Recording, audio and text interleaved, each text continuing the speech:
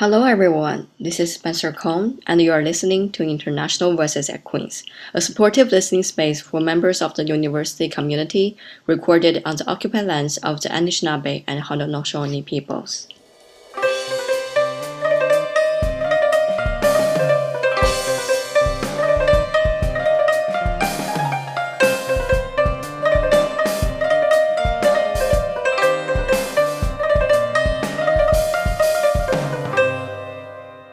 Hi everyone, welcome back to this episode. For this episode, we're talking about returning to university after time away. Our special guest for this episode is Samad, and he's an international student from Iran. Thank you, Samad, for joining us in this episode. Good morning. Thank you for having me. My name is Samad. I'm from Iran, and I came to Canada with my family. When I arrived in Canada, I decided to return to university. Okay, thank you, Samad. As an international student, I remember how excited I was when I finally returned home after being away in a different country for a long time. However, it also comes with challenges that I have changed, and the place and people at home may also change as well. I think this kind of feeling can also apply to returning to university after time away. So, Samad, could you please share with us why did you decide to return to university after time away?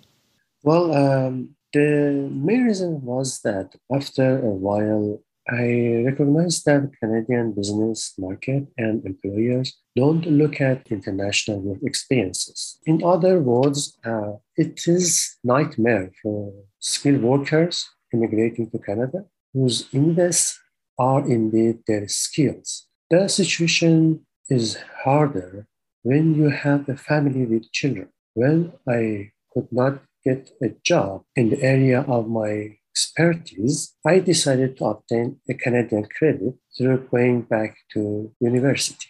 Okay, thank you so much for sharing. So, based on your experience, what are some benefits of returning to university as an older adult? Yes, for sure. I understood that it helps you know better about Canadian culture. Mm-hmm.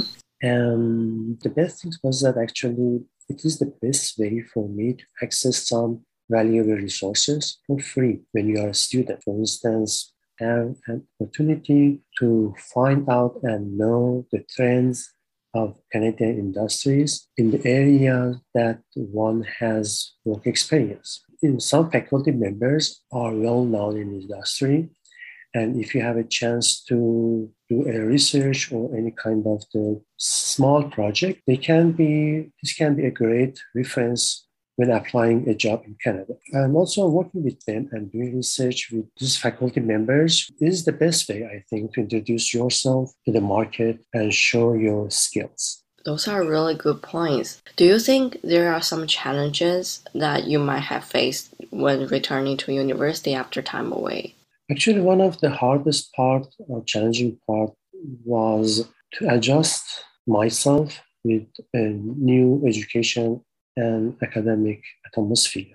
The second one was to help my family members adjust themselves in a new location, new cultures, and with new people. Specifically, when you have children and they have to take care of them when they're going to school, and they have facing lots of the problems, kind of discrimination things, and it takes time that people want to accept you in the community. The third one was language barrier. It is very crucial, okay, because you have to communicate with people, and if people cannot understand you or language culture, even in the language that you don't know them, so they might be very difficult for you to introduce yourself and to be part of the community. The fourth one was actually for me was financial stress, which affects the quality of my academic productivity and also the quality of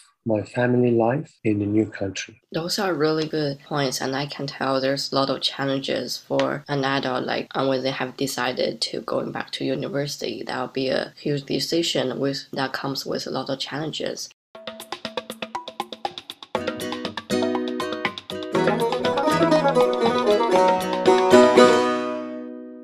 Hi, my name is Susan Bellier, and I'm the director of the Banri Center at Queen's. Since 1974, the Banri Center has been providing academic, personal, and financial supports for mature women students at Queen's University. In addition to student advising, we offer quiet study spaces, free lunch every day along with coffee and tea, and a lounge for hanging out and meeting other mature women students. We are a child-friendly space with a breastfeeding room, a change table, and lots of friendly faces. So, if you're a mature woman student at Queen's, and if you haven't discovered us yet, I hope you'll drop into the Brick House at 32 Bader Lane to meet us. This just might become your favorite place.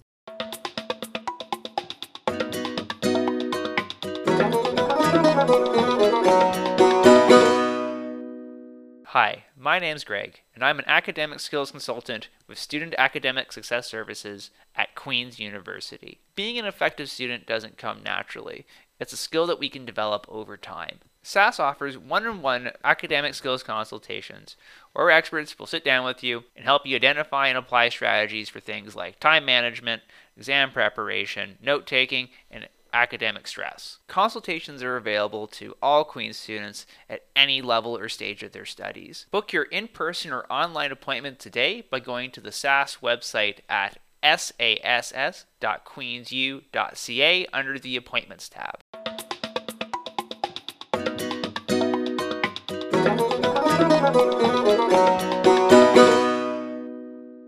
Is there any chance you could share with us how you balance well those challenges in your life? Oh, it is very difficult actually. But you must try and learn how to balance yourself because everyone must maybe have the different way of adapting. So, is there, in the end of the episode, I'm just wondering if you can share some advice or strategies that if someone or a student, international student especially, who is thinking about returning to university after time away? Well, yeah, I think that it is better to first, if they want to actually come back to university after a while, after a time away, I would advise them to look at for the background of faculty members that they are in expertise in your area of research or work experiences, and look at them carefully and talk to them closely. This would be very good for you to choose the right things and hear their advice. I believe that most of them are very positive and they are willing, even maybe they want to connect you right away to an industry. This is not impossible. I believe it's possible. And this is, in general, I would advise them to do so. Okay, thank you so much for those suggestions. Thank you, Samant, for participating in this episode. You're very welcome. Thank you for having me.